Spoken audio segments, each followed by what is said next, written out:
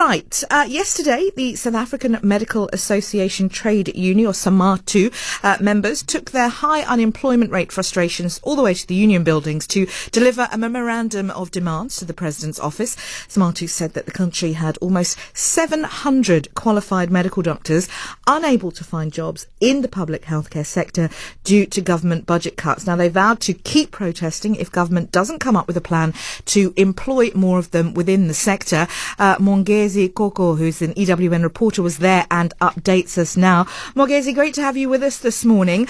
What are some of the key challenges then faced by healthcare workers, or should I say healthcare professionals who are not yet workers because they're not working in the field, in South Africa that have led to these protests?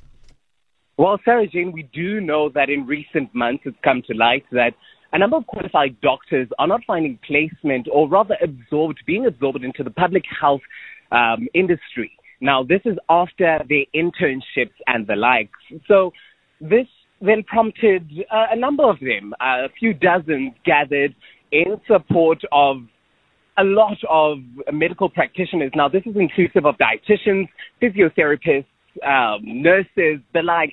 They all bundled up together with a memorandum in hand and said that we're going to take this one step further. We hear what the Minister of Health is saying, Dr. Joe Pasa. However, it doesn't make sense to us. They're saying that there's no budget to absorb the healthcare workers, yet the public healthcare system is in dire need of more healthcare practitioners. So they decided to take this to the highest office, of course, that being of the President. Now, what you need to understand, Sarah, is that yesterday's gathering comes at the backdrop of another where 80 doctors came together in KZN and took out their frustrations with the KwaZulu-Natal Health Department, where they were told a similar story. Now, yesterday's outcome was, of course, the memorandum was signed.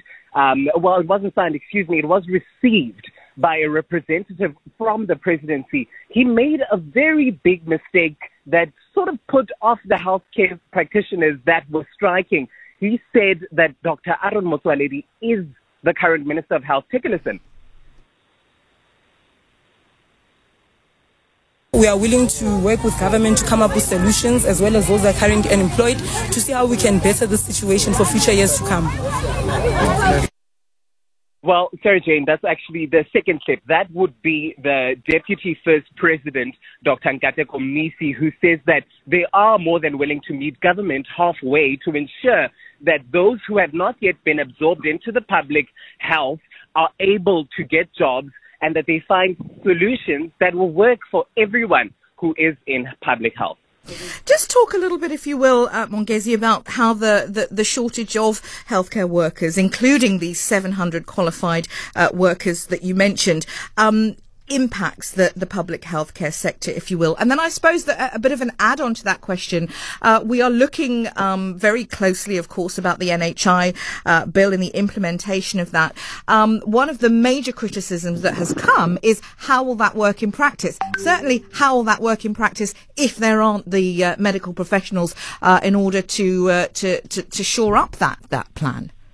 Right. Sarah Jane, what you also need to understand is that the leading conversation that they were trying to drive is that we're not looking to make more money as doctors, or we're not looking for job security within economic hubs like Gauteng or the Western Cape. What we're saying is that we want to provide healthcare for all those who need it, especially in the public sector. Now, they went on to say that with the possible implementation, of course, we can see that the NHI bill is speedily approaching.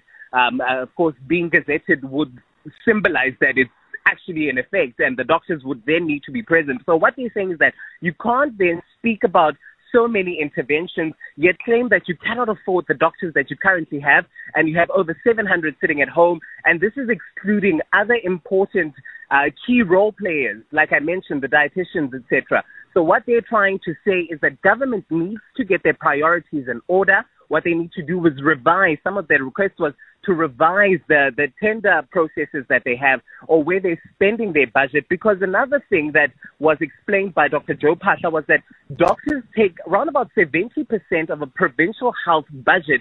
This is just for their salaries. But they're saying that they haven't even asked for increments, for salary increments. They just want to do their jobs and ensure that they have job security. They're willing to negotiate possible increases in the future, but right now, what they seek is job security and job opportunities for doctors and service providers within the health sector that are sitting at home. I gather that Samatu has said that this fight is far from over. What are they saying is going to happen if government doesn't meet their demands? Right. So the memorandum is the stated date for when they expect the president to have revised it and, of course, to have signed it and then take to the negotiating board is within 7 days from yesterday. That means next week, Monday. Now, the threat that is coming through is that the doctors who are currently employed in the public health care sector will down tools and take to the streets. Now, this is not only going to impact government. Of course, the person who's going to bear the brunt is that individual that needs health care at a public facility living in the outskirts of some Northern Cape city or town. So they're saying that they don't want to get to that point and they don't even want to drive sort of these threats in order to get government moving.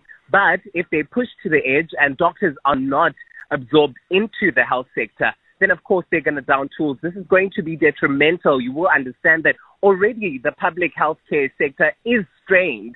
A number of hospitals have come under fire recently with the new ombudsman highlighting that, for instance, that there's a facility here, a mother and child clinic. It's called Rahima Musa in Johannesburg, where the lifts aren't working. Pregnant women are giving birth on the floor with no proper assistance.